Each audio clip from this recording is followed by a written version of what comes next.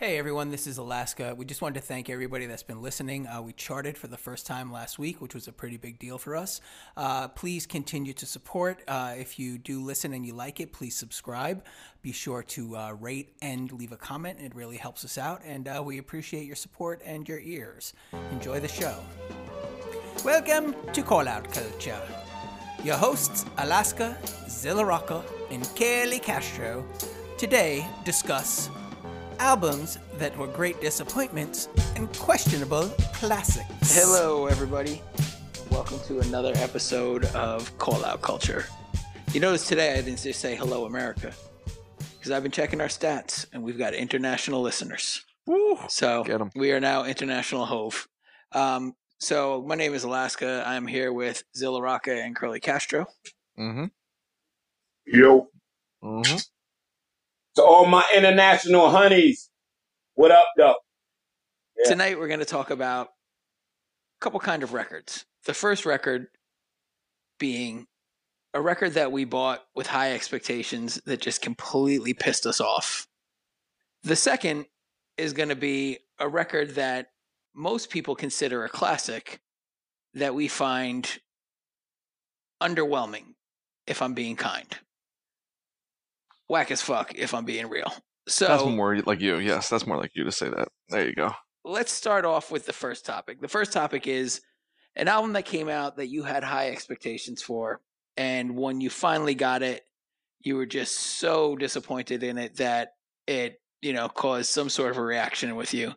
And who wants to start? Zilla, you want to go first? Curly, you want to go first? I'll go. I'll jump right in. All right. So I have two that came to mind, and they both elicited the exact same response, but in different parts of the country, which is always fantastic. So the first one was we were in LA on tour, and we hit Amoeba Records, the massive giant record store, which is the dopest ever.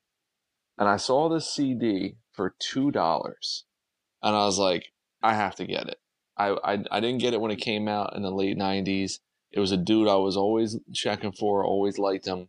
And I remember like his album got maybe 3 mics in the source. And back then to me, I'm like, I'm not spending any money if you get less than 3.5 mics. You're just dead. You're just cooked.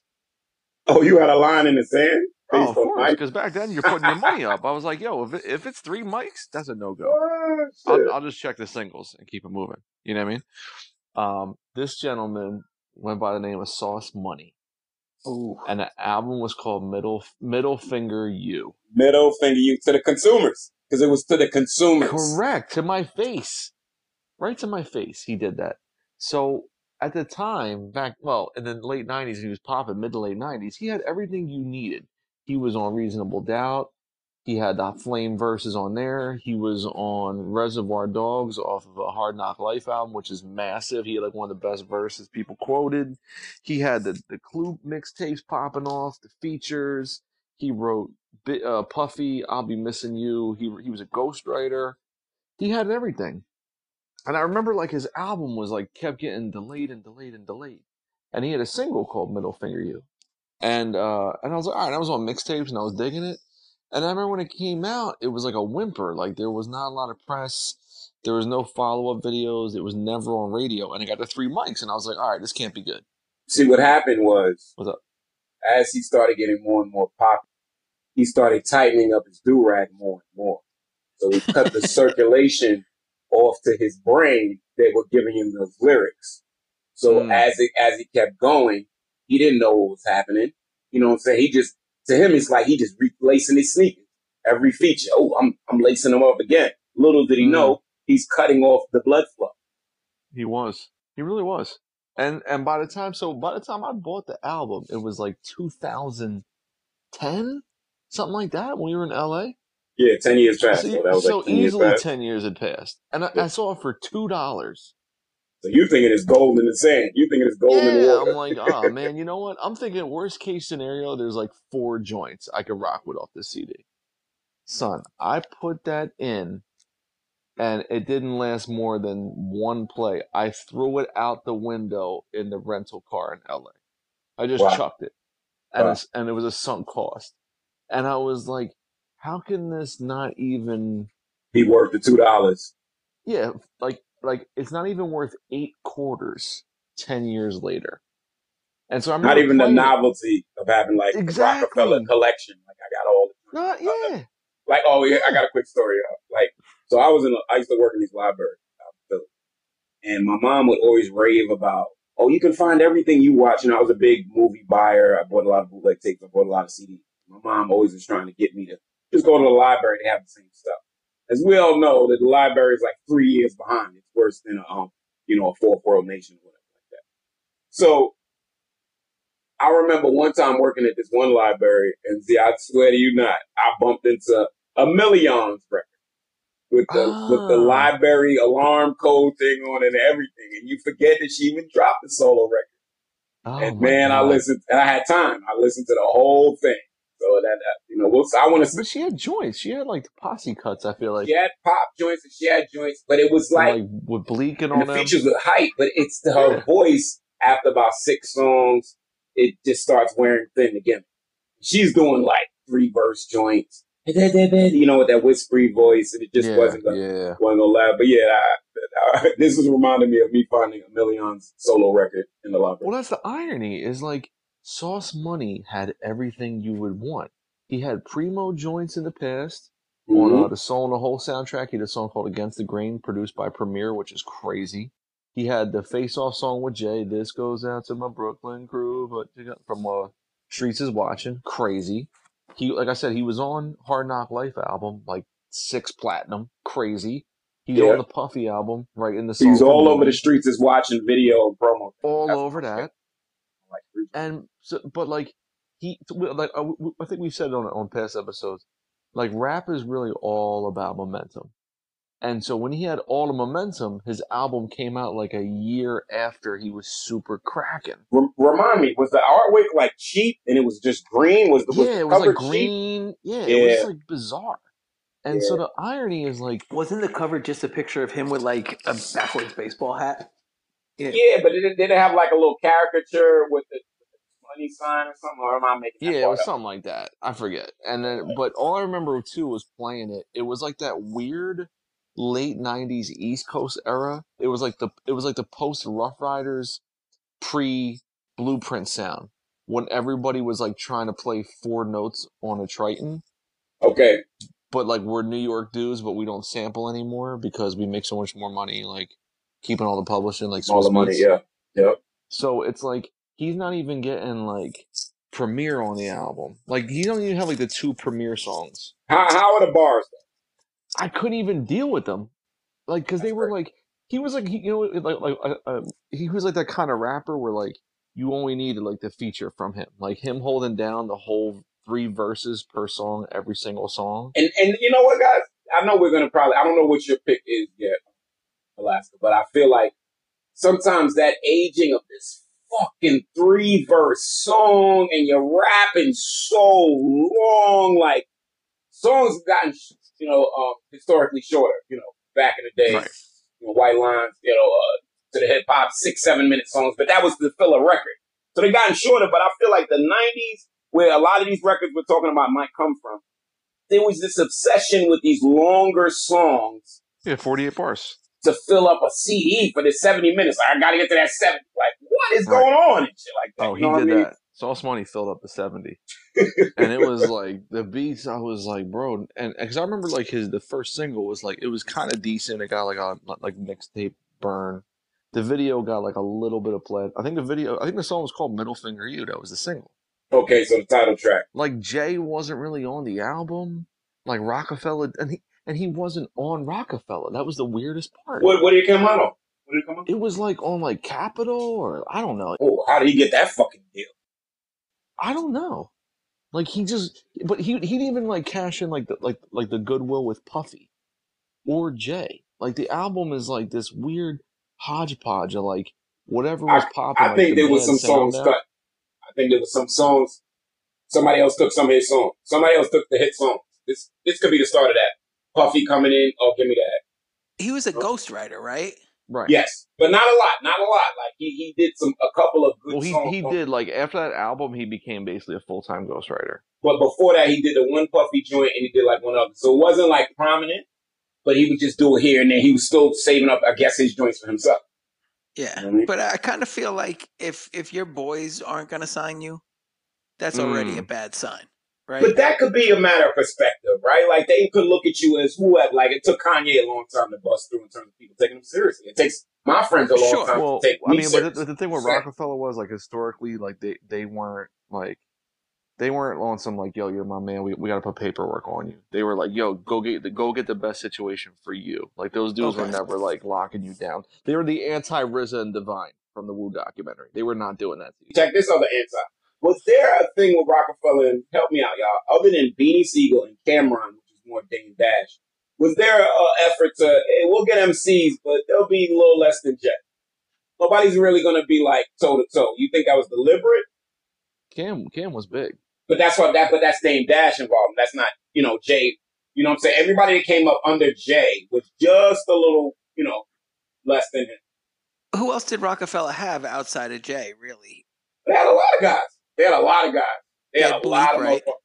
And they tried with Bleak. And Bleak was nice. Bleak was nice. Petey Crack, Beanie Siegel, the youngster. But they all came afterwards, though, right? Like was Beanie Dame Dash or was Beanie Jay? That was Jay. Beanie was Jay. That was Jay's like Philly. That was Jay coming through, swinging through. But then like Field Mob, like even trying to Christ John, the other guys they had Christ John was singing. To me, remember when they used to have the fold out after signed like the Ranges? Yeah, remember the fold out after like Rock Lock Familiar, and every label would have 20 artists. Is like that. He would have been perfect for them to get their hands on. Was he on Rock Lock Familiar? Nah, I think he was gone by then. I think he was gone. He was on Reasonable Doubt, and he was on Streets is Watch, and he was on Volume 2. Yeah, you know what I mean? Yeah, but it's just anyway. So I literally was so dejected, and like I was even mad, being like, I can't believe this isn't even worth $2, and I threw it out the window in LA. And so like years later, I tweeted about that, and he like searched his name and responded to me, being like, "Damn, bro," like he was like LOLing me, but like. Because I told the story on Twitter to somebody saying like I threw it out the window, and he's like, I didn't at him, but he searched himself and like responded to me, and I was like, yo man, nothing personal, but like you really killed me with that album, dude. I told him, I was like, I just kind of wish you had a couple more Freebo joints, and I would have kept it. Alaska, in hindsight, he used to love this guy. Now, me and Zilla didn't know each other back then. He would love this guy. I love Sauce Money. Fighting Zilla in the street with his Sauce Money fucking pageantry. I mean, because look, my thing with Jay, I was really big. I sent it my shit. I'm surfing out. So it was like Volume 3, The Streets is Watching, the production. So I know that those songs were on Volume 1 and shit like that.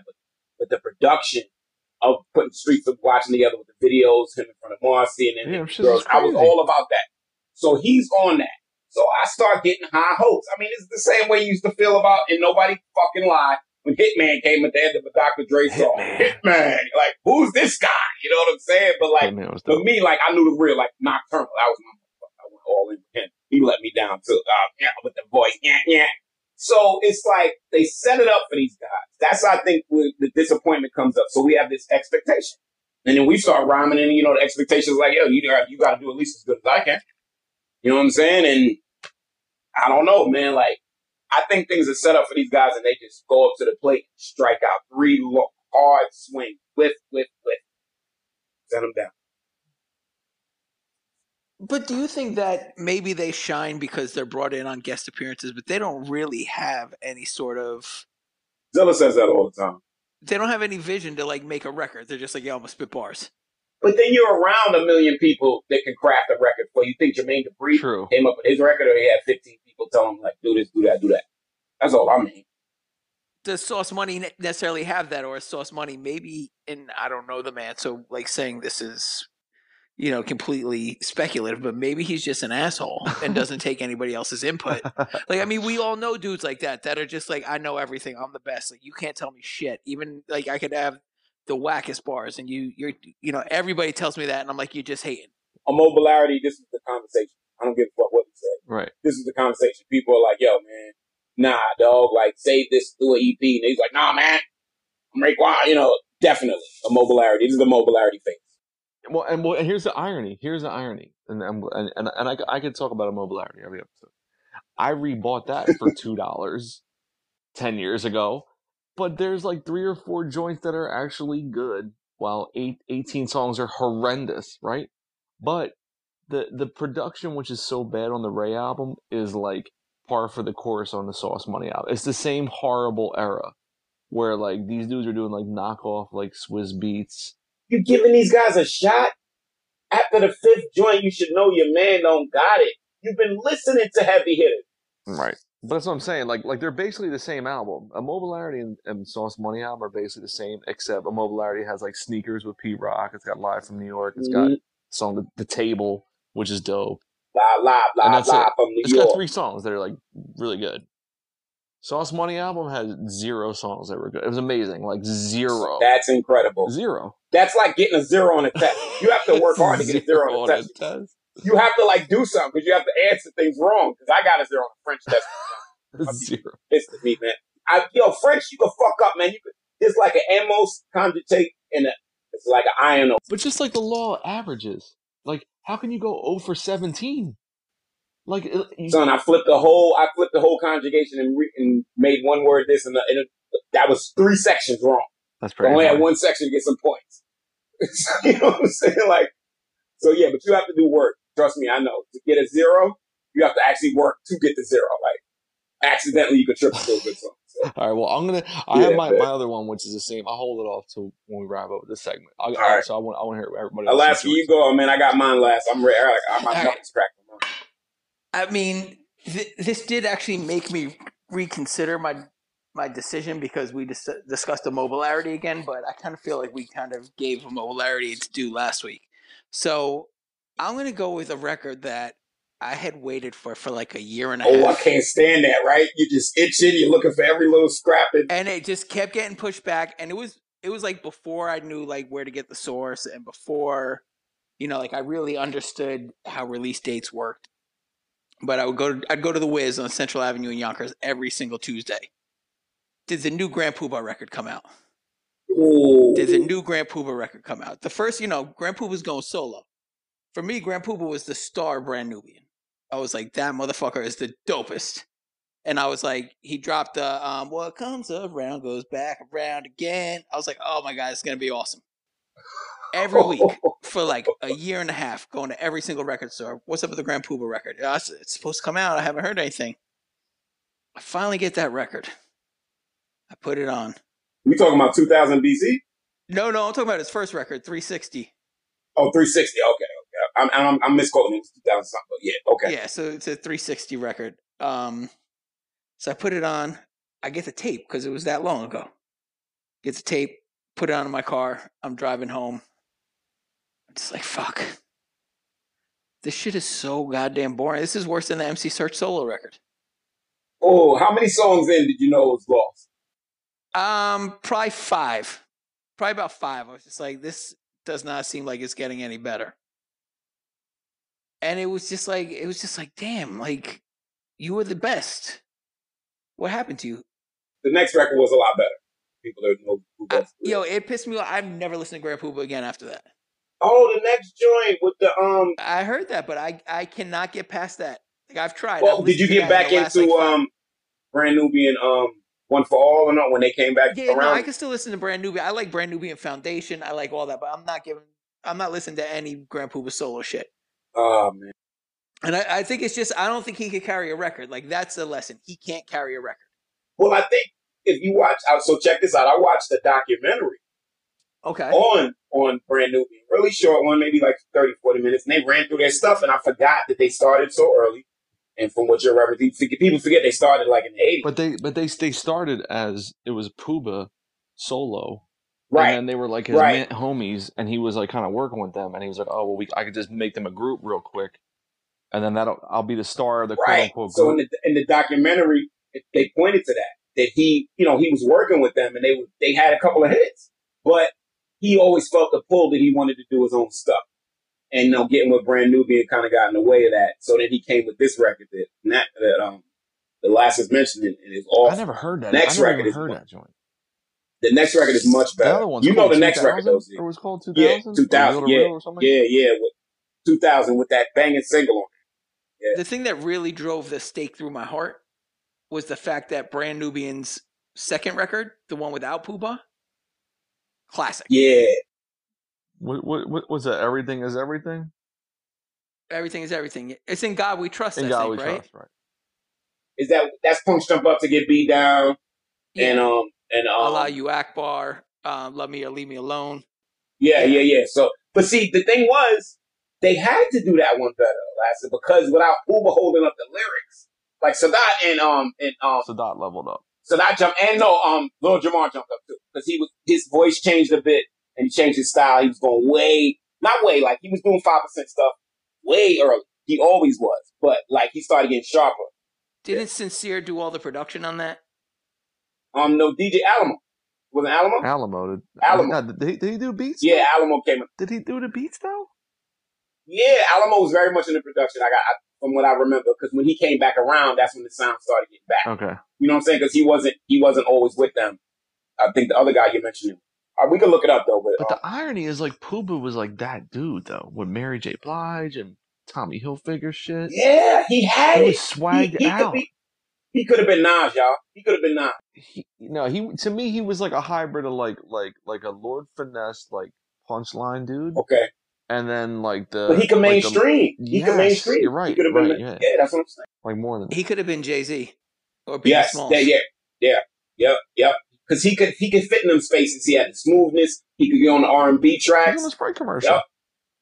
Yep. Oh, he was killing on that shit. He was dope. That's a good one, dude.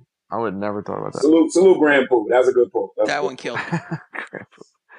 Real quick, before we get to Castros, this is going to be amazing. I know this story. But when you said like that, the year of like going to the record store and asking, like I remember doing that for like Tikal 2000. I remember doing that for like Deck's album. Like the internet, with the exception of like, you know, people that jerk us around like Jay Electronica, who actually doesn't need to drop an album. Like the internet robbed us of anticipation. There is no anticipation. It's like, oh, you hear about an album, it will be out that day. Rest assured. It will be out. If there's announced, it will be out. Or you don't know, and then you wake up like, oh my God, it's out today. Whoa, surprise. But I have two stories. One is heartbreaking, the other one is glory. All right, go for it. So I used to be on that hunt for to at the same time. I don't know if you can help me out with this Alaska at the time. Camp Low started sprinkling their single around the same time World Renown started getting busy. Mm-hmm. And World Renown had the banging video though, right? Yes. See, if you knew me back then, thank you, Alaska. I would have been talk every day. I would have got on your nerves. Oh man, I can't wait till this World Renown drop. I can't wait. And they did the same thing with me, Alaska. They dragged me for 2 years off the 2 singles. And I just found them on some old school mid-90s hip hop mix. And they never dropped. But Camp Low dropped this. See, I think Lucchini was like second. I feel like they dropped something first. Cooley High. It was on a Great White Hype soundtrack and all that. Yeah. And it was out for a minute by itself. Nothing else. You didn't hear no information about these 2 kids. I don't even remember what they looked like. You know, because it was like you said, it was on the soundtrack. And then Lucchini dropped, and then Uptown Saturday Night dropped. And I don't know if they were caught in label hell or whatever, but that was glory. So I had those 2 moments of being dragged along because I was one of them kids. Like, you know, you get your information how you get it. So you don't know what's going on behind the scenes. You just ask, and then you see another date in the magazine. I hate that. I hate it when I seen another ad and they had another date. And I was like, oh, man. And remember, back then, they never moved the date up like they do these days. Or even worse, you would go into the record store and they would have like the chalkboard behind the counter. Oh, yes. With all the release dates. Yes. And then you go in, and then the day you go in to get the record that's supposed to come out, it's not on the board. Oh, it's moved to like 2 weeks later. Yes. Yo, the only guy I ever seen moved up every time was Eminem. They would always move his albums up. Like, and this is what, like, when release date was Tuesday, they would move his up to the Friday before. Like they should do that. Well, that's that's money in the bank. That's the lines out the store, weirdo shit. You know, that's money in the bank. So, all right, Castro, come on, do it. You've been dying to tell the story to people around the world. Do it. Oh man, Alaska, you ready? You ready? I'm ready. Picture it. Sicily. 1997. I teleport from Sicily to New York. I am Brooklyn bred and born. Listeners, I want y'all to know that Brooklyn is in my skin. Brooklyn Bridge is my spine. Oh, I am the biggest Boot Camp Click fan you could believe. The momentum that they built up, starting with Black Moon. And there was no, like, they had features, but just like back then, you didn't know if these guys were full-fledged artists. They could have been homies, you know what I'm saying? The cats just rapping ciphers like, yo, when you get on, please get me on one song. But Boot Camp would show you Smith and Wesson, right? All right. Then Smith and Wesson drops. Bucktown. Oh my God. My mom, this is one of my first CDs, Alaska. First CD compact discs that my mom ever bought me. I had, my friends bought me, Midnight Marauders for my birthday, and my mom came in with The Shining. Mom, thank you, Mom, right? Oh my God. This is like mana to me, like from the sky. They're talking my Brooklyn slang. I'm also part Caribbean. They splashing in that. Oh, but then here's more guys. Helter Skelter and OGC, who wasn't really OGC just yet. Just more guys they bringing in and stuff like that. So it was a good tier system, right? Every album introduced another cat, have a big posse cut. Boom. Fucking Helter Skelter drops. Come on, what are y'all doing to me, man? OGC drops, right? They're Whispers of the Representatives, which were relatives. And the Fab Five album. Remember, they were talking about doing a Fab Five album. And the Fab Five album with OGC and Helter Skelter combined with LaFleur, banging video. I always mispronounce it, but they know what it is. And here we go. But before that, let's do a compilation. Compilations have had varying successes and, whatever. Rough Riders would drop a lot of banging ones, right? This might be a little bit before Rough Riders. But, a compilation would be like, all right, bomb, give me all the, new songs. Because compilations always would have some newer songs that you might not find anywhere else and maybe a feature you might not find. Yep. Boot Camp Click comes with this record. It's called For the People. If our listeners want to find it, it's now called Still For the People. They re-released it in 2007. I just want to start, y'all, by saying this.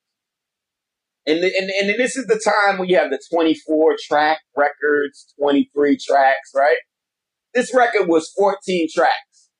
And still, it clocked in at an hour and 7 minutes. Oh, it has 9 songs, 5 minutes or more. 9 songs, 5. What was going? There's a song with instrumental break. There's a gospel song at the end. And here's the caveat. So I mentioned all of these albums to lead to this, to show y'all how deeply entrenched I was into the Boot Camp Click sound, right? Beat Miners, Mr. Walt, Evil D. They're crafting the sound. They doing all the beats. If anything, there was maybe one thing, one splash here, but they're doing all the beats, right? For people that don't know, I would say they were close to the level that Wu-Tang was. Yes, indeed. They were like the. Tell the people, y'all. I've said it on like when I wrote about Wu for like Passion Noise at some point. Like what RZA and Beat Miners did was create a mood. So you can make New York beats, you can make East Coast beats, but like what those dudes did is their shit is the difference between like a Styles P album and a Ka album. So like Styles P and Ka talk about the same type of shit. But Ka's shit is like haunting. It's deliberate. More of a mood. It's eerie. It's got like sounds you don't typically hear, even though the content isn't that far removed from my Styles P record. So like Beat Miners, when you get those first wave of albums, you're getting that mood, which is like smoked out, kind of scary. And everybody wanted their sound back then. Nobody wanted to sound like the Rockefeller sound. You wanted to have your imprint. It was important to get a logo. They had the Duck Down Man, Target. They started branding themselves, right? Mm-hmm. The Bullet, right? Yeah. My Lord, y'all. So let's just start with this. Well, I already started with other things, but let's continue with this. They decide that we're not using the Beat Miners at all. We're going to use live instrumentation. Great idea. This is a good look. This is a really good look. The whole album is live instruments, something that they didn't even do on their other records. Maybe a session player would come in and add a bass line. There's some famous bass lines they have. Maybe that happened. I got to look on the online. I have theories. Go on. But so, it was probably some money, right? Because also at this time, let's also talk about this, Zilla. This is when the Cocoa Brothers changed their name, so this is also the era of the lawsuits. So they're getting lawsuits. But let me tell you what else they fucking did. They also hired somebody in high school to start designing their CD covers. The All right. ugliest designs in the world. Cocoa Brothers cover was a hot chocolate cup with girls in it. Oh my God, man. For the people though, but for the people, tricked you because it's dog tags and military writing. That's their thing, you know, that's boot camp clip right. So it didn't go against type. So you thought, all right, whatever. But then you looked at the insert and you opened it up and you saw something was amiss, right? Now, mind you. It was the indicator. Bro, it was the indicator. But the insert, a couple of pages were already spoken for. A subscription, then the advertisements for other records. So they're getting away with shit. And you know me, I don't like anybody trying to get away with shit on me. So I'm listening to this in my fucking dorm room. It's the summertime. And summertime, again, always goes in my stories when I'm in college because, you know, the 90s were a weird time for me, y'all, because it was I spent half the 90s in high school, half the 90s in college, right? So I'm in the dorm room, summertime, it's less students there. I don't know why all my stories revolve around. I'm listening to this by myself. I'm in my room. I get to maybe the fifth song. I start realizing, just like Alaska did, this album is not turning the corner. And I didn't know about the change in production. I run home, rip the cover off, and just throw it on. I'm reading the liner notes, thinking something else. Of course, Mr. Wall and Evil D's name is in there. I don't have to look, right? But I'm hearing these different sounds, and I'm like, what the hell is this? What the hell is this? Okay? They have a song called The Dugout. You know who's on that song? Louisville Slugger, Louisville. Louisville. No, this is not Hennyville yet. Don't jump the gun, see? He is not the Hennyville guzzler just yet. He is still Louisville Slugger. And look, I love these guys. Even if they hear the pod, they know this is all love and shit, but that was trash. I opened up my window, Alaska, and I flung that shit outside. I could have got written up by my RA. I flung it out my window. Never to look again. I kept the case, but I flung that damn CD out. And let me tell you something. I flung it to a remote area that was grass. That might have been like garden, but you know, whatever. It's landscaping at a school. They don't do what they're supposed to. I went out there one time and the CD was still out there like a year later, and I smashed it just so nobody else could pick it up and listen to it ever again. If anything survived that chuck that I threw it out the damn window. Still for the people, still for my ass. You want to hear the irony? You want to hear the irony of the story? My experience buying this album. I bought that album and Camp Lo's album the same day. Oh man! See? Guess which one I still circles play? Right, circles to this shit. Hip hop, man, like you live and die by this shit, y'all. Like guys letting us down with albums. You're so dejected. Like you don't get another shot for another 2 years if you fuck up and What was the cut us. line that Andre 3000 said on Rosa Parks? He talks about like going to buy somebody's album. It's like went out and bought it because I thought it will be jamming, but examine all the flaws. What's that line? And it's basically being like my favorite group fell off, and I don't want us to fall off. My group, they ain't coming with it. Yep, you're kind of sour. And what's that? Kind of sour because my favorite group ain't coming with it. They're probably going through, but anyway. But anyhow, went on out and bought it because I thought it will be jamming. But examine all the flaws. Yeah. Woods has a line that says you run out of steam on your second project on Hiding Places or something like that, or you run out of breath in your second project. Quality, but quality. Sorry. Well, here's the last thing I'll say about the boot camp because I think I still have that CD somewhere. Yeah, you need to burn it. They had the one single Night Riders with Aaliyah. Awful song. And then there was like some issue they had where like they did something. She's not on the hook anymore. Right, but she was supposed to be in the video or something, and then she backed out because there was like some stupid thing they did, and she didn't want to be associated with them anymore. So she shut them down. Well, they were notoriously shady business-wise. Well, what are you talking about, yo? It's not, yo, the girl that's on the song now is La Voice. No, there's an original version you can get with Aaliyah doing I know, I'm joking. I'm joking. Her name is LAVOICE, capital L, capital V, La Voice. Night Riders, and they have Heads Already Part 2. Let me tell you, don't make a Part 2 of a fucking song Come on, man. But see, that's why I bought it. I bought it because I liked Heads Ain't Ready Part 2. So can we discuss the whole idea of part twos? Okay, I want to do that because Zilla does really great parts. Thank He's you. got I just feel like once an artist, you notice how an artist drops a classic record, they drop like 6 shit records, Oh, then they come back. and then they decide they're going to come back with part 2. Cuban Links 2, Iron You mean Man the full 2. album, Alaska, not like the second, Full album, not yeah, like yeah, the yeah. song part 2, not like Superman Lover Yeah. 2, 3. Okay, got you.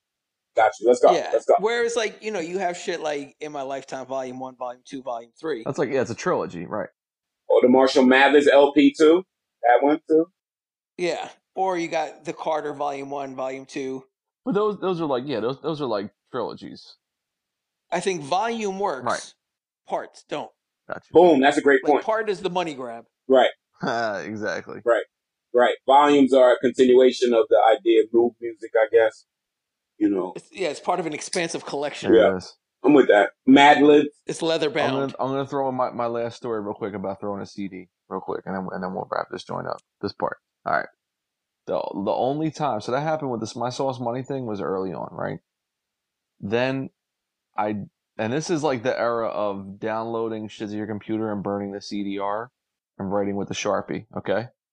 So I did that with the Wale mixtape. And speaking of part 2s, you nailed it. So Wale in like 2008 put out the mixtape About Nothing, which is still to this day a fucking great mixtape. No, it's not. Let me tell you this, man. No, it's fucking not. You never No, it's even not. listened to I it. haven't heard it, but I'm gonna side with Castro on this because I have heard Wale. First of all, it's our idea. It's our idea. We should have done it. Should have been done by us. We would have done it much better. Came to the wax. Come to the wax. I would have done it much better. Come to the wax.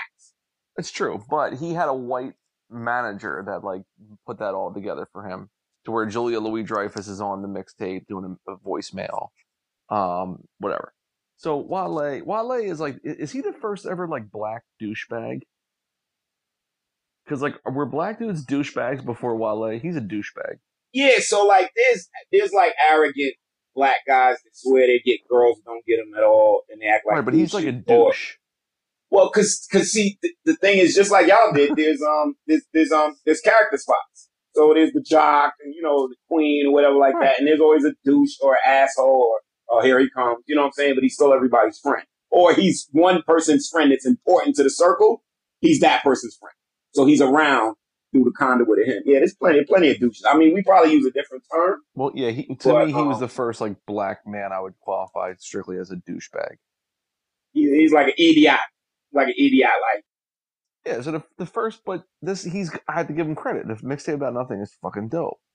So I was like, all right. I had a very love-hate relationship with him early on, where I'm like, he's a douchebag and whatever, but he has songs I think are fucking awesome, and everybody's on his nuts, and I was like, fine. So I was banging with that one. I was banging with the mixtape About Nothing. Cool. Then he puts out like a thing called like Back to the Future, which everybody did, where they were all like playing off a Back to the Future cover, where it was like him and Ninth Wonder did like a mixtape. Oh, but wait, remember it was Back to the Future Day, so it was like the actual day that's in the movie. I think Yeah, he but that dropped wasn't around 3 years there. later. That was like. Oh, okay. that was years I later. thought it. But anyway, remember like in the early 2000s, everything was like retro 80s out. So Yeah, everyone yeah. like the same way now everything's in a 20-year cycle. So anyway, he did a mixtape called Back to the Future with like Ninth Wonder, and it was like fucking corny as shit. So I was like, whatever, who cares? So then I think he did like his major label album, which bricked Attention Deficit, which is not Attention Deficit. Yeah, right. So then here he goes again. He needs to get his buzz back up. What does he do? The mixtape About Nothing, Part 2. Yeah. Now this one though was more major labelist, right? Yes. Okay, so the first one's conceptual as shit, because he samples clips from the show and then ties it into songs that he had out or verses he had out. But then he does a whole song about like the Kramer situation, when he said all that racially crazy shit. He has like a really poignant, incredible song about like, this is way pre-Trump. But anyway, so he had like all this really interesting shit going on that mixtape. So by this point though, when he makes the mixtape About Nothing Part 2, his album bricks, he's on Interscope, the buzz is fading, the shine's fading. He's like, oh, well, people love when I did that. But this time, he no longer has his white manager brokering things. So now it's not tied into anything. It's just a name of a mixtape. And there's no relation to Seinfeld. But he does have Jerry's involvement. So later on, he made the album About Nothing, where Seinfeld popped up. There it is. Yes. That was later, right. Because by that point... That's the only one Seinfeld's on? That's the only rap thing Seinfeld's ever acknowledged. But the mixtape About Nothing 2 has nothing to do with Seinfeld. It has nothing to do with shit. It's just called that to build up the goodwill. So I'm driving, listening to it, and I'm driving on Kelly Drive in Philadelphia, which is a winding, tight, narrow road going around like hills and cemeteries and a giant river. And I'm driving to work, and I'm like 6, 7, and I'm like, bro, this has nothing to do with fucking Seinfeld. Your albums suck. You're trying to trick me because you got no buzz. And I threw that bitch out the window, driving a treacherous area in Philly that people shouldn't be doing anything except focusing on driving. Into the skull kill you go. And I never fuck with Wale a day again in my life since that shit. Chuck that bitch out while driving. You shouldn't have fucked with him. I told your ass when you was telling me about that mixtape about bullshit and nothing about a mixtape. Fuck out of here. I give him credit though. It was dope. But that concept was sitting there for all of us. But all of us could have just did that, and he beat us to the punch. So I can't. It was ours to do. But we should have done it. You know that. No one did it. So can I have one more quick CD destruction story? Yes, please. So when we used to tour or go to like Scribble Jam and shit like that, it was like, like basically a hotbed for rappers. Every rapper in the world's got their CDR, their album, whatever it is, and they give it to you because you're on a label. So like, oh, check this out. So we would get like 50 CDs. Wow. No, I mean, it would be like, we would fill up an empty CD box with CDs that we got from other people. Right. And then we would go to a roadside fireworks thing. Y'all wouldn't listen to them? No, we would listen to them. Okay. And, we would keep the ones that were dope. But the ones that weren't, they would get blown up in rest house. That's a good look.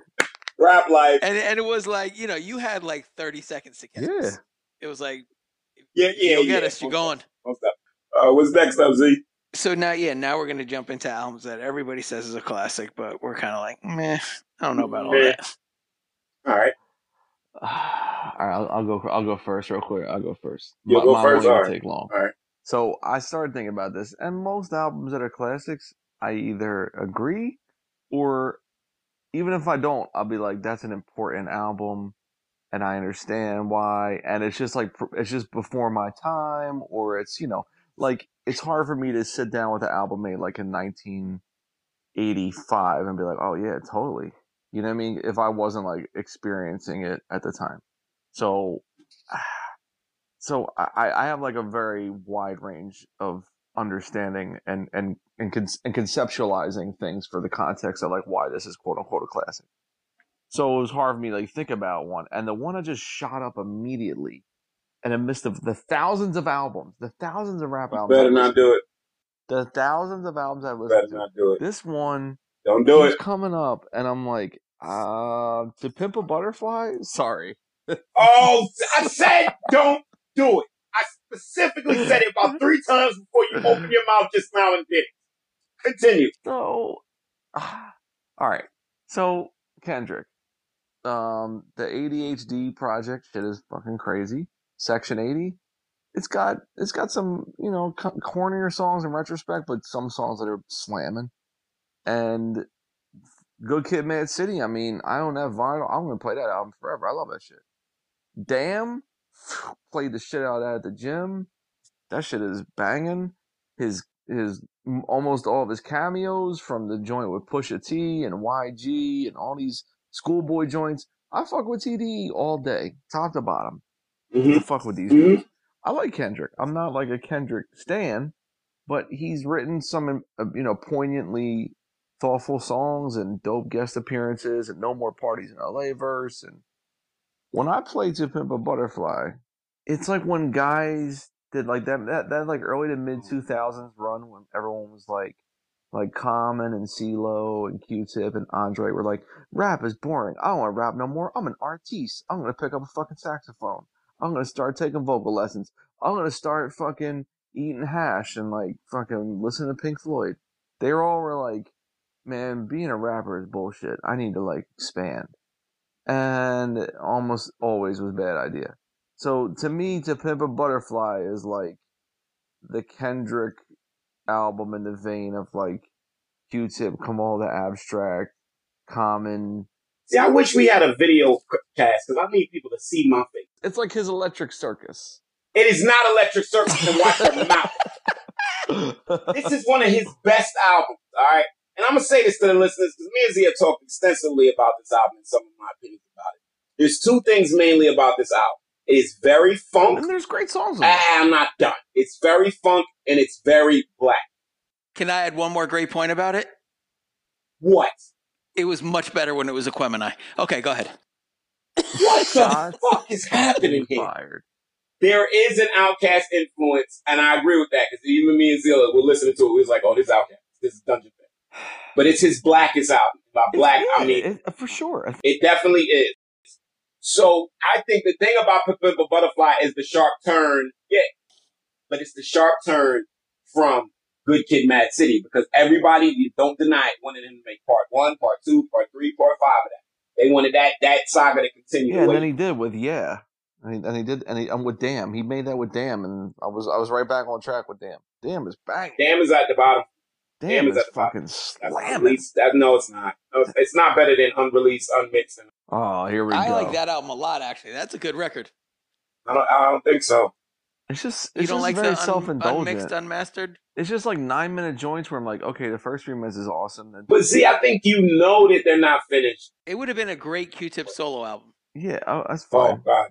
Come on, the Abstract album. Wait, Z, but because you know they're unfinished, does that taint your opinion of those? It's just like noodling. It's the worst impulses of TDE with the 6 to 7 minute songs. I'm like, you guys need better editing.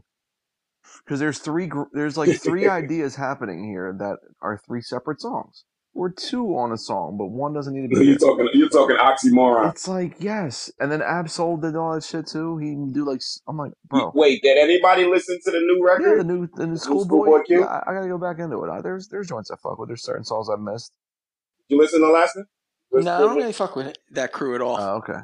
Well, me and Castro all about TDE. So when To Pimp a Butterfly, here's my thing. So I remember like it was like a surprise album. I thought the cover was dope. I thought the name was dope because it was like To Kill a Mockingbird. So he flipped it to right. I'm like, all right, cool.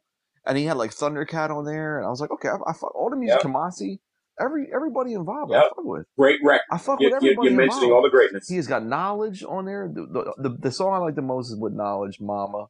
That song's crazy. And The Blacker the Berry is fucking amazing. Like, those are 2 amazing songs. I'll give him that all day. But outside of that, I'm like, I don't get it. Like, I've tried. Like, I can't. When we're old men, Z, I'm just going to put it on when we're 90, and you're going to go, aha! But is it good if I got to wait another 60 years to catch a rap album? It's rap. I also think the funk in it, because that was the first thing you like mentioned. King Kunta, so talking about the record and not. But he ain't a funk not connecting. rapper. You said the funk. He has. Here's my thing. Here's my last thing on it. He has no personality. He's not a larger than life guy to be on funk records. Like Danny Brown and shit. Or even like E40 or like Mac Dre. Like, he doesn't have the personality to be on funk shit. Compensates by doing the multiple voices that give off. I mean, I guess, but like, he's a wise dude. Like Good Kid, Mad City. The reason that album was so popping is because his family DNA is on. Yeah, but you know what I'm saying? Like, he's not like. But the beats are. But what I'm saying, it's like putting Nas on like Neptune's beats. Like, Nas is too smart, cerebral, interesting. Like, Neptune's beats require a lot of charisma, simplified flow, party shit. That's not Nas. Nas can't be on Neptune's beats. They're 2 great entities by themselves. You put Kendrick on like funk, bass, cookout shit where it sounds like that from the beginning. I'm like, I don't go, like, to me, he doesn't work on that shit. You know what I mean? And like I said, there's parts of the album that are still fucking great songs, but I can't listen. I've tried, bro. I keep going back to it. I'm like, is something wrong with me? Like, why do I not fuck with this shit? So that's mine, man. That's it. You can keep berating me. No, I'll save that for off air. This conversation will continue. So just like our clock. What you got, lad? So I've been really torn on this one because there's a lot. And there's not even a lot like, like sometimes I just like, there's not an album I dig, but I understand why people think it's a classic. There's I had 4 legit records, and one of them ended up being the project that I spoke about earlier. But I was thinking Roscoe's Soul on Ice. Ooh. Oh, that was a good record. What you mean? I was thinking about De La Soul Stakes is High. Wow. What are you doing right now? Oh, man. But listen, you and I we've talked about why I feel the way I feel about Stakes is High. Yes, yeah. But the Razzcast, I came to De La for something special, and De La, while it would be a good record from anybody else, correct, it wasn't what I wanted from De La. Yeah, I know. Yes. But the Razzcast, that's something. Soul on Ice, come on, man. Nature it has songs on it, but it's not a classic. It has many songs. Yes, it is a classic. Both shut your mouth. It's too long. It's too wandering. There's too many times he comes off. There's so many banging joints. There's not so many. There's 4. No, there's so many. So many. There's so many. First of all, I can go 1 to 10 on that album right there. Realism. Come on, you better stop me while I get ahead, man. The only problem is the Diamond D Soul on Ice remix is not on there. Mm-hmm. That's the main. That's the only Achilles to it. That's the only Achilles. But either way, I didn't pick any of these. I went with something, I think, bigger. Okay, and it's sort of like what people consider a transformative album for this artist. But I think The Blueprint by Jay-Z. Oh, you son of a bitch! Zill, I told you this is yours. I told you this is yours. God. I told you this is yours. Here's why. I'm a huge Jay-Z fan, and I was a huge Jay-Z fan at this point, right? And that record is sandwiched in between 4 other records where Jay-Z goes the fuck off stylistically. Yeah, that ain't the point of Blueprint. Material-wise. Well, fuck Blueprint. I don't want Jay-Z doing vibe. Mad bitch-ass vibe shit. I want him killing mics. Oh, you don't know? You don't know is fucking crazy.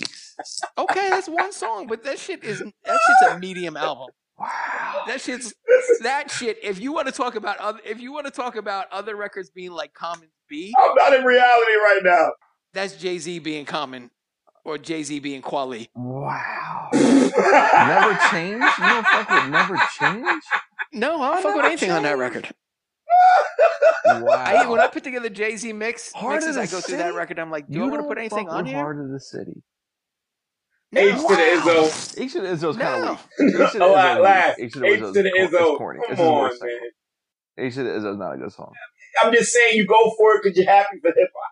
Come on. Yeah, man. But you could do that with "I Just Want to Love You" off of the Dynasty record, which is 1,000 times better. But that's crazy. That shit is amazing. Emilio Hope. Yeah. That's just amazing. And I remember when he came off of Volume 3, Dynasty. Yep. Those 2 records slam harder than anything on Blueprint. Well, and then he comes out with Blueprint 2, which was too much, but the high points on Blueprint 2 are way better than anything on Blueprint.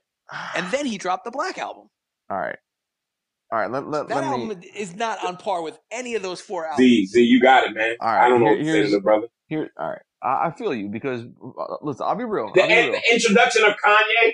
This is Kanye. Yeah. Who cares? Presenting. And Just Blaze, bro. And Just Blaze. Because all right, so here's what I'll say. Back then, and this dropped fucking 9/11. Okay. So this. Sorry. One more thing. He also dropped the S. Carter mixtape, which is fucking that's next level. That's next level rhyming. But wait, ain't 50 on that? 50 on that? No. No, it's all Rockefeller. It's all rock. Okay. Wait. Yeah. Who's on there though? It's like Busta. He don't have no outside guys on that one. Blueprint. The S. No, that's just him. It's just him going in. He rhymes on fucking 50 beats. He rhymes on Joe Budden shit. He rhymes on Flavor in your ear. He stole Joe Budden's one song. Yeah, Pump It Up. He destroyed. I don't think I'm familiar. Bro, you never heard of S. Carter? It had to go with the sneaker, right? It had to go with the sneaker. Yeah, that will make you write an album in a week. That mixtape is crazy. He is snapping on that shit. All right, the Blueprint. So here, I'll say this: putting that shit out on 9/11, obviously that wasn't the plan for it to drop on a terrorist day. I don't know. Was 9/11 a Jay-Z job? Yeah, it was a Rockefeller inside job. It was an inside job with The Rock. The Rock, yeah, they wanted that. They wanted brand awareness. So at the time, I was a super lyrical, self-serious, backpacking ass dude in college, and jokes the fuck out. I was jokesing jokes like Def Jokes, all that shit, loving it. While also liking, street rap, whatever. And at that point, I was like, man, this Jay shit, this is like, man, it's simple. His rhymes are like not really fucking popping like that. It's not hard hitting. It's kind of simple and basic, whatever, right? But I was like, but these beats are my shit. Okay, fine. But as years have gone by, and not even like recent, like maybe 3-4 years after the album came out, I was like, yo, this is some shit you could just vibe to, throw on in the background, have a good fucking time to. Renegade, Renegade's fucking crazy. Never Change is crazy. Heart of the City's crazy. You Don't Know is crazy. Girls, fucking cool. Whatever. That's cool. But also, doesn't he has a song with Beanie and Scarface on there too, right? Or am I thinking, is that on the Dynasty album and then Bean's album? Okay. He does the Roars Back intro where he takes the fucking Slick Rick shit. That's a little lazy, fine. And then, but he's got the outro song, My Mama Loves Me. That joint is crazy. Bink did the beat. That shit is hot. It's just he made the album in like 3 weeks, and he was banging out songs like he was making like 4 or 5 shows. Right, but I like that approach. I like the spontaneity of it because everything before that was like him being like, "What's poppin'? I'm gonna do that." So Reasonable Doubt is like, "Oh, mafioso raps poppin'? I make a mafioso album." Volume 1. Oh, the Bad Boy shit's poppin'? I make a Bad Boy album. Oh, the Rough Riders sounds poppin'? Volume 2. I make a Rough Riders type of album. He was always a trend hopper from the beginning. But he wasn't with Volume 3 and Dynasty. Yeah, Volume 3 was all rock. That was the rock. That was rock. And so was the Dynasty. Yeah, but Volume 3 has the Rock Wilder single because Rock Wilder is pop. But Volume 3 has like premiere songs that only Jay-Z can do. Yeah, So Ghettos. Timbo songs that only Jay-Z can do. Like it has So Ghetto. It's got Timbaland songs that only Jay-Z can. So pick up Big Pimpin' is like his shit. Big Pimpin' blew up. That's him. Yeah. I'm bugging because I can't remember the name of the song, but he's like, I still the same shit happened with Kane, 3 cuts. Yeah, that's Do It Again. Throw your hands up. That's the Rock Wilder beat. That's the Rock Wilder shit. He's dissing Major Figures on that shit. He's going at Major Figures. He's going at them. Amazing. Which I'm with that. But I'm just saying, like, the Blueprint.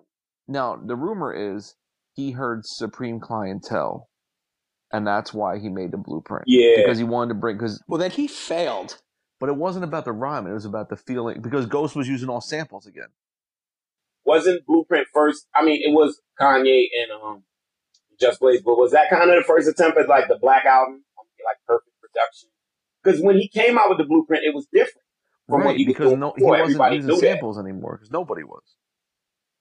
Yeah, So it was Bink too. Bink is the key to that shit. Bink don't get because Bink had like 3 joints on. They try to make Bink the in-house guy, and he turned them down. So then they just had Kanye and Just steal the Bink sound and make it the Kanye Just Rockefeller sound. But Bink's got the fucking. Bink was more a bad boy, right? Nah, he was just by himself. He was a Virginia cat. He's amazing. Bink is amazing. Oh, okay. But he didn't roll with them. So then they just stole his whole shit and made it the quote unquote Rockefeller sound, which is fucked up. But anyway, I'm just saying like Blueprint is not. Yeah, it's not on the level of like Bombacity and Showstopper, like charts smashes. It's just like him fucking hearing a beat and just going in real quick. And I like that shit about that. It's just like Never Change is crazy. But it's not a classic to me. All right, that's fair enough. You know what I'm saying? Like But that is like a worldwide. That's like accepted as his classic record. People are like, that's the Jay-Z record. That's the one, yeah. And to me, that almost goes back to our conversation of people who say, I don't like hip-hop, but I like this. Mm-hmm. That's his version. If you blindfold most people, they'll pick Blueprint out of a hat. For Reasonable Doubt. It's either one. It's one or the other. Reasonable Doubt or Blueprint. Yeah. Then no one's going to be like Kingdom Come is the best. No way. And I like some of Kingdom Come because I'm an old man. But no, it's horrible. That shit is horrible, bro. If Black Album did what it was supposed to do, remember that first list? Yep. Then maybe that could have been definitive. But who knows what those songs are going to turn turned into. I think Dre was on the first Premier, list. Rick Rubin, Marley Swizz Marl. Beats. Yeah. Marley Marl was like on the first list, all that shit. Yeah, not I'm actually glad he didn't go with any of those guys on the Blueprint. no for Black Album. I mean, No, Blueprint, for Black Album. Album. Yeah. But the first list was real raw. It was like, to me, it was like Illmatic producers. That's what it looked like at first. And then they started scratching out names. Yeah. Anybody remember that? I remember that. Yeah, it was a 1-page ad. Like Pete Rock, I think, was on the first list. Yeah, it was definitely Drake. You know what I'm saying? It was some typical cats. It was like Diamond D could have been on one. I don't remember. No, it wasn't Diamond. No, Diamond D was never on Jay's radar. Okay, sorry. But like Ninth wasn't on the list. No, he was not. He wasn't shit back then. He wasn't anybody. Right, he came in late. Yeah. All right. Castro, what is your fucking not classic, but it's a classic, and this is the worst answer of all time? Go ahead. You mean I don't even know what I'm going to say? I know what you're going to say, right. and I'm very upset. Now back. Picture this: Sicily, 1997. 97 was such a heartbreaking year. All right, you got what I mentioned earlier, that trash, and you got another piece of trash. And it's by Redman, and it's called Muddy Waters. Oh my God! Yes, it's a piece of trash. Let me tell y'all a story. Once upon a time, Eric Sermon learned how to make a beat and started fucking destroying people's careers. Once upon a time. Every time Eric Sermon does something, he's a virus, and it's airborne, and there's no way to stop it. There's no antivirus. He did like 7 beats on that record. Redman produced about 10 to 15. No, excuse me. Eric Sermon produced 11 beats on that record. Redman did about like another 10, and there's like a Rockwilder, a couple of Rockwilders on there and stuff like that. Now, don't get me wrong, because I'm not an idiot. There's some good songs on there that Eric Sermon produced. Pick It Up, Whatever Man, or whatever. But at this point, y'all, I'm so tired of the green-eyed candid. I don't know what the fuck his name is. I couldn't stand hearing his sound. I couldn't stand this cosmic funk thing they were doing. They were sampling one song. But it wasn't his signature sound. It doesn't matter. He made a mistake. I didn't like him hitching his caboose with Eric Sermon. What are you, stupid? You're Redman. All right. By this time, Superman Love is in its 3rd iteration. You have 2 classic albums before that. What the album and There Is the Dark Side. What the fuck are you doing this shit for with his dumb ass? And let me tell y'all another thing. This is also when Keith Murray was starting to inch his way into being my favorite MC. It was a 3-year stretch where Keith Murray was my favorite MC. Keith Murray. I've never heard you say this in my entire life. I'm fascinated. Yep. I'm fascinated. Same initials as my real name. True. Enigma, the most beautifulest thing. I was all about Keith Murray. He was like me. You know, he reminded me of myself if I rap, and I didn't rap back then. So I just thought, like, this would be me rapping or whatever. He's on the record on this, man, come on. Come on, the song Meth is amazing. Do What You Feel? That shit is crazy. Like, there's a mood to it, and it's this, but I was listening to it today, and I was like, I remember why I hated this. Why do you hate Everything is down tempo. Everything is like these herb tone, boom, boom, boom. Get the fuck out of here, 2-bar loops, bro. The whole album. I don't care. Doc's the Name is better. Malpractice is better. Doc's Name got the goodness on it. No, Malpractice. Yeah, it's bad. It's a bad album. Doc's the Name as goodness on there. Stop it. Like, just stop. I'll Be That. It's got I'll Be That. I fuck with that joint. If you think hard enough, Muddy Waters is the precursor to this Gilla House stuff. Because it's trash. Wow. It's trash. That's Sean P's favorite album. Okay. I mean, rest in peace. But it's trash. Wow. It's trash. Wow. I always thought it was trash. I remember people listening to it. I was like, you know what? This is trash. You don't like Smoke Buddha, where he rhymes over fucking Mary Jane? Nope, because there's a 4-minute skit before it about buying the weed. There's 18 skits on it. Redman always did mad skits. He always did skits. It's enough. Come on. Not. This wasn't the island skit that was banging and shit. This is not that. You know what I'm saying? This is whack. Wow. Wow. This is disturbing to me. And I knew this was coming. And I'm upset. I'm ladies, gentlemen, and listeners, that is my pick. Muddy Waters will never redeem itself. I always wanted to make an album like that. To this day. You are insane. I'm not featuring on that joint. You might as well skip past me on that shit. I have to say that I'm proud of us. I agree with all 3 of these choices. Wow. You would agree with anything. We would pour a Kanye West album up. You would have been like, yeah, that too. No, I think we throw the term classic around a little too loosely, man. You know what it's like, All man? right, let me ask you this. I got one for you. First 3 Ice Cube albums. First 2 and first EP. Which one is an EP? Kill It Will. Okay, but then so you don't count Death Certificate, third one? No, I'm saying America's Most Wanted, Kill It Will, and Death Certificate. So Lethal Injection, that don't do it for you. It's like no. it's okay. But I was a little hypnotized by Cube. The Lethal Injection is like him trying to do the Dre shit. It's like him trying to do G-Funk. Yeah. It's like not confrontational. You know what was real interesting about Cube that I had no idea, but did you guys see the Good Life documentary? Nah. I did. I watched some of it. I might not have watched the whole thing. They're talking about one of the rappers. I think it might have been Volume 10? Yeah, Volume 10. How Ice Cube showed up at Good Life. Oh, and he I think heard I Volume kinda 10 rapping, and his whole style changed. Oh, yes! I remember that story. Yes. Yeah. It's basically like his whole style changed to become... From what? From NWA to his solo stuff? No, from Lethal Injection to... Not Lethal Injection, Death Certificate to Lethal Injection, and like Predator. Huh. Oh, Predator. That was the one in between. It was Predator was before Lethal Injection. Predator had. I think Lethal Injection was before Predator. No, Lethal Injection has like you know how we do it. Like that's the G-Funk shit. Oh yeah, no, that's really bad. Yeah, Death Certificate has fucking Today Was a Good Day. Yeah, but it also has Chickadee Check Yourself Before You Wreck Yourself. Right. Yeah, he was making game show songs. If y'all get me, like these songs can be played at game shows. You know what I mean? Like while people are running down for the audience, it was interesting. Ice Cube had an interesting run.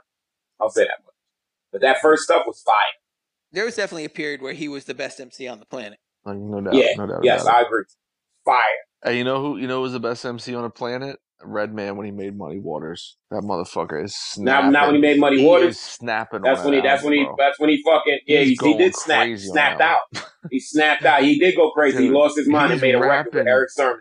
And that's what he did.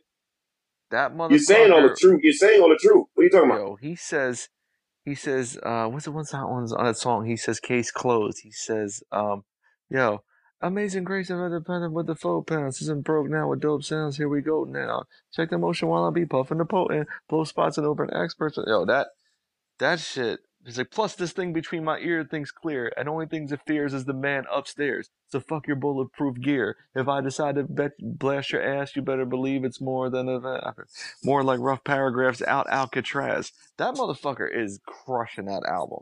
Like Redman lyrically is incredible on Muddy Waters. Fuck how you feel about Eric Sermon. He goes crazy on that album, top to bottom. Can I ask you guys a Redman related question? Yeah. I like to ask people this question. Who do you think, because these two artists sort of came into the game the same way as me. They both came through on like another group's posse cut and like they sort of blew up off of that. So who came harder? Redman on Crossover or Nas at Live at the Barbecue? Wait, and you mean Redman on Headbanger? Headbanger, I'm sorry, on Headbanger. Nah, but Redman was already established with Headbanger. Nah, that was his shit. No, wait. I mean, he was on Headbanger is the one that like made him though, like Redman. Yeah. I mean, he was on. What was the other song he did? He was on another EPMD song. He's on K-Solo shit. He's on K-Solo shit. Yeah. Early? Yeah. So, okay, but yeah, you're right. So wait, Headbanger is Snot Nose Tissue, right? That video. He's like, the original P-Funk funks you up. I take a hit from a spliff and I get biz with the new cut. Because I can jam like Teddy if you let me. A good fella, but still rugged like Joe Pesci. Okay. I got an answer.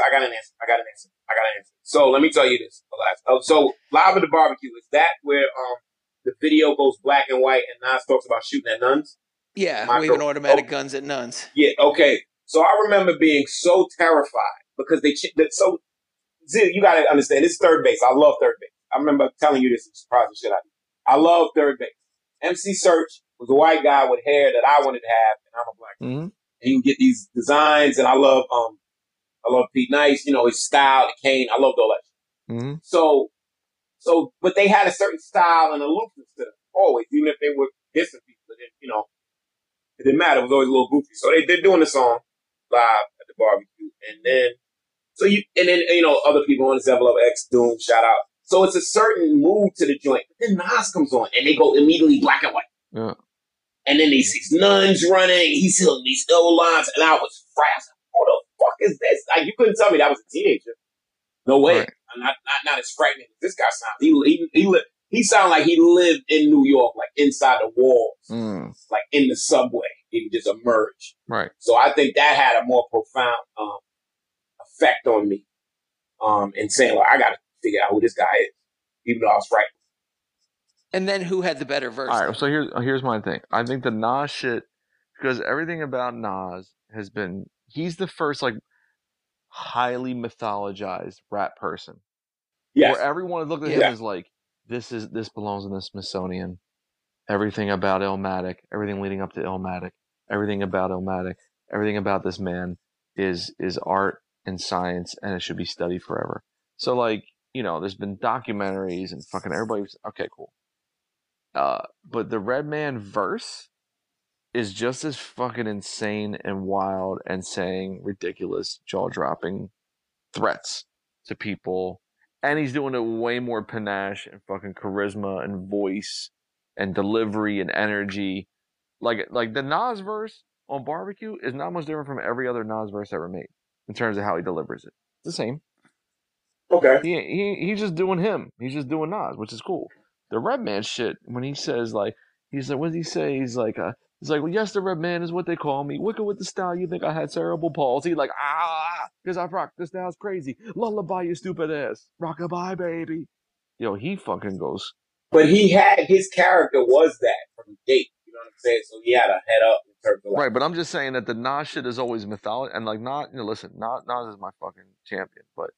Like you can't just overlook Redman just because everyone's been telling us for 20 years Nas is a fucking prophet, king, street messiah, golden temple god, Buddha walking on from Queens. Like Redman went fucking ape shit on that verse, and I think the verse is actually so break the tie. I think the Redman verse is better actually. I never thought about it. Yeah, I think the Redman verse is better too, and it's not something I ever really thought of until like last summer, and I was listening to it. I was like, holy shit. It goes boss. Like I always liked the verse, but I never like really thought about how both of their careers were sort of kicked off by that. I almost look at that verse on the level of Capadonna's Winter Wars verse. Oh. In terms of like stepping on the scene. That's just like announcing that you're here. How many bars is Capadonna? Like 80 bars? 80, it's like 80 some bars. It's not enough. It can go, I would listen to that shit. Fucking on that beat, him going off, and it's all now. Freestyle. Here's the thing: I thought it was freestyle, but see, I thought it was freestyle. But then watching the Wu documentary, he's like reading off paper, but he has to write on the spot. Like, there's no way he comes in with all that shit. You know what I mean? No. Yeah, but the way the rhyming words, that's what it's freestyle. Any freestyler, he has his bag of words, and he just, you know what I'm saying, like PLO style, got thrown out the car and ran over. Bottom at the man Jeep. Like, he just came up with that, and that's another 10 bars. Divine can't define my style. It's so deep, like pussy. Like, start spelling shit? Come on, man. That shit was insane. Like, when I watched the Wu doc and I saw him, like... Oh, let me give y'all a question. What's more believable as a freestyle? Winter Wars or Dice Raw? The Lesson? Clones, right? The Lesson. Yeah, Dice Raw. Off of, Do You Want More? Okay, but you can hear it, you say it. Or Dice's reputation. Yeah. You could tell by the way it swings that it's a freestyle. Yeah, 16 years old, yo. Crazy. Yeah, I remember the first show I ever did in Philly in my life. Dice Raw was there. It was like he was on the bill? No, he was just in the crowd, and I was on stage nervous as fucking shit. And I look out and there's Dice Raw at the bar, and I was like, oh my God, Dice Rolls. And I'm thinking like, oh my God. Roots affiliate, right? Roots affiliate. Oh yeah. And this is like post You Got Me Roots, when like, oh my God, like they're breaking through. And there's Dice Raw right off South Street. And he's writing for them. He's writing for them already though. Cause later on he started writing a lot. Oh he just stayed in Philly and wrote like shit. But yeah, I came up to him and I was like, yo, your verse on The Lesson is why I'm here today. Which wasn't true. I was just saying that shit to him. But I love that verse. Didn't he have that banging animated video? Yeah, him With and him, Malik Black B Thought, and Black Thought. and Yeah. Malik. That album's not the Reclaiming the Yeah. Red. That album. It's kind of a mess. Yeah, I remember that shit. Oh, I have that cassette. And he did too. also a joint called Tres Preguntas. Dewey did the album cover. He recorded it with Rick. Oh Yeah. yeah, that was like a Project with mixtape Fort type of Front, project or something. Mm-hmm. I Yeah. remember that joint. Yeah, he's I fuck with that. And then he did one joint, something about Jim Crow. I think that's actually his best work. He was making what I would call them shits like Two Dope Boys albums, where like these dudes were like, Yeah. they were kind of like bigger than like blogs, but they wanted to be on blogs, but they would make like an album their label would put out, so they would just give it to Two Dope Boys to post. You know what I mean? He would do well now in the Al Davino, SD Nag No way. era. No way. Dropping that. Nah. You don't think so? Well, You don't think so? but again, like you said this on the Wu thing, which is sharp. These motherfuckers are major label rappers, bro. That's all they know. Right. They used to us. You know what I mean? Like we've never been major label rappers. Like our Right, so we can adapt, right? You know what I So mean? we can roll with them punches, yo. We can Yeah. roll with You know what I mean? I'm not used to someone being like, yeah, that'll be fucking. Where's my budget? 75,000 for this album? Cool. What's my budget? I can work with that. Yeah, 75K. Yeah, we'll make that work. Budget quotes, man. Yeah, my stylist 15,000. Sure. Yeah, I wanna record in Omaha. Set me up out there. All right, when's the flight leave? Yeah, no problem. Yeah, 150 an hour. That sounds good. Fucking Electric Lady Studios. Alaska's blessed. You've been on both sides last. You blessed.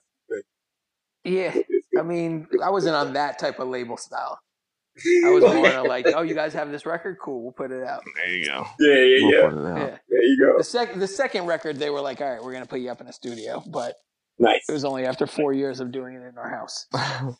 And then they're like, go re-record it in a real studio. This sounds like dog shit. Like, all right, if you insist. Yeah. Oh God. Well, I think that sets us up. I think we got it all done. Yeah, I think I'm still upset. 80 minutes deep. I'm still upset about some of this shit. Upset about what? What are you upset about? Some of these horrendous opinions and disgusting ideas. Yeah, no, your own opinions. So you're making a self-reflection right now, man. You're telling people that you are wrong. You've always been wrong. To Pimp a Butterfly is what you play while you sleep. So subliminally you can absorb it. So that's what I suggest to you. Oh my God. Put the headphones in. Oh my God. And then listen to it while you're sleeping so your soul can absorb it. Don't listen with your ears, listen with your soul. I like how that's the first rap album in the history of rap that you, in order to understand it, where a guy is rapping on a rap beat, I need to listen to it in my sleep to subconsciously understand it. Okay, gotcha. No problem. Come on, man. Come to my wavelength, young. All right, man. Again, Electric Circus and La Puebla, I mean, excuse you. Electric Circus is a quality album. Excuse you. Electric Circus is a quality album. He's jerking off inside an Afghan sweater with that fucking... No, horrible, stop it, yo. Electric Circus is horrible. He has, stop. Stop trying to be what's that feature you got on there? What's the feature you got on there that I love? You know it. What's the that big group? Not Florence the Machine. I can't even believe we're having this conversation. What's the girl? It's and you better not cut it. I feel like the way I am with classic albums, you're like the mirror image of that with terrible. Oh, record. You're just getting the tip of the iceberg with this guy. You are the tip of the. Like everybody hates that record. You're like, nah, it's good. He's a contrarian. I root for the sidekicks, the lieutenants. Yeah, but Castro does it as a principle, not because like what he's actually listening to. He's like, this is undervalued, underlooked, and it's terrible. Therefore, I will ride for it. Not true. There's so much merit. All right. There's a lot in Fife's record. There's a lot in Fife's record to be mined. You know what I'm saying? The Ventilation LP. Yes. Oh yes. Let me tell you, I hate Quali to his guts. But the Liberation record, that's the only thing he's on this planet to make. I gotta give him that. Quantum Projects, Latyrix, Black Alicious' catalog, Dilla. Black Alicious' catalog. Okay? Yawn. Yeah. Yawn. I got more. We got many more. Wait, I like Blazing Arrow. Yeah, but Dilla hates that I love Black Alicious, everything they do. I love Gift of Gab's Fourth Dimensional Pyramid. I have that CD. I'm straight, fellas. Wow. I'm good. I'm all right with all that. So Stop what you're doing. here's our plugs we could plug. Man, the Wu-Tang Pope CD is fucking zooming out of here, man. I don't know if it's because we did an episode It's about almost Wu-Tang gone. and the Wu-Tang documentary, or we finally clicking with people. 7-year anniversary, man. WreckingCrew.bandcamp.com. This fucking CD is out of here. We're shipping them shits to fucking 10 left. Japan, fucking Germany, I gotta ship something to Delaware, Germany. Yep, Hawaii. Somebody bought it in Hawaii. You know what I mean, these shits is flying, and then. But let's scrap that, man, because that's just the tip of the iceberg, like you just said. We got hats going to Japan for the 96 Mentality launch, man. Out, man. 96 Mentality is moving units. I was at the fucking post office today. So if you bought a cassette, cassettes shipped today. If you bought a T-shirt or hat, them shit's been shipping out already. I just got the CDs finally Yeah, those today. hats are dope, man. Thanks, bro. So Yeah, them shits are shipping out. CDs go out. CDs will be out tomorrow. Yeah, whenever you hear this, the CDs will. If you ordered a CD already, it will be shipping out to you. I apologize for the delay. I'm not with this new fucking trend of people taking your money and making you wait fucking 9 months to send a CD to your door. Fuck that. This is not. That's irresponsible. It's called anticipation. Nah, bro, it's called irresponsible. I'm taking your fucking money. I don't respect that. So it took me an extra week to get the CDs, which is embarrassing to me.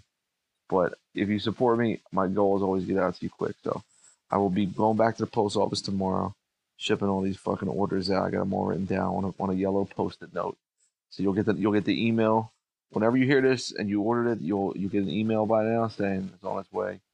And yeah, man, it's fucking. Yep, I got Wu Pope shipments going out. Oh, but I got another announcement since we doing this thing. So I had a classic album I dropped in 2014. A lot of my fans, this is their favorite album of mine. It's called Fidel. I am pressing that up on deluxe CD with 8 bonus cuts on there. And we doing it. And we doing a T-shirt. $60, $50. I would say. I don't know, man. I'm still making up my mind. I'm thinking more of the $16, $18 range. Okay. But we'll see. That's we got to slice it up. Quanch, you got to get his cut. He designed Maven. Yeah. Shout out to Dr. Quanch. Yep. Medic Supply Company. Get your work with them. They're good people. So Supply. we got a lot of stuff bubbling. We got a Shrapnel EP coming soon. Maybe by the time you hear this, I don't know. Can I make the announcement? I can do that. Yeah, why not? It's our fucking podcast. All right, fuck it. There's a project, me and my man Prem Rock, fellow Wrecking Crew member. We are called Shrapnel. We combine our forces, and we are dropping an LP on Backwoods Studios early next year. Yep. So you heard it here first or second. We had our chain ceremony. Woods gave the announcement at the last Woods Quelle show that was sold out. So don't miss the next one. And so yeah, Shrapnel's coming out. It's all produced, it's fully produced by Lucid, except 3 cuts by Willie Green. So the sound is something unique, one of a kind. It's a one of one. And Shrapnel's motto basically is like, just when you thought it was safe. You know what I'm saying? So just when you think Wrecking Crew don't have more for you, BAM! Wow, I was nervous. You just did that. I was taking. I flinched. Yeah. You know what I'm saying? I've been practicing that. That's the whole pitch. So if I get a record label, a record executive in the corner, that's BAM! You know what I'm saying? So if he doesn't have a heart attack, maybe we'll get a 2-album deal. There you go. I don't really have much to push. I got a bunch of old records, but I actually have 3 more songs for our record. So nice. You out. Never stop. Yeah. Call out damn. Culture. Well, I kind of just moved one that was on the wrong beat to a new beat, and then I rewrote that rewrote something else to that, and then repurposed something else to another one. So, but ladies and gentlemen, this is Alaska the Cyborg. And I think I'm gonna have my first New York show in like 7-8 years in August. Oh shit! So the homie Darko the Super hit me up and asked me if I wanted to play a show with him. So. Oh shit! Shouts to Darko, man. Oh, shout out Darko the Super. I Live, Hello Store. Shout him out to Rito. Yeah, all good people down there. Cold Rhymes, and You Don't Deserve His Beautiful Art. Cold Rhymes podcast. Yeah, fuck with all those guys. Good. Thanks for giving our guy a look, y'all. Appreciate it. Mm-hmm. So I'm thinking about see how that goes and maybe start getting myself out there a little bit more because I've been real anti-show for a while. We know we miss you out there. Well, yeah, I miss being out there. So yeah, so let's wrap that up here, and we'll see y'all next week. Peace out. Peace. Peace.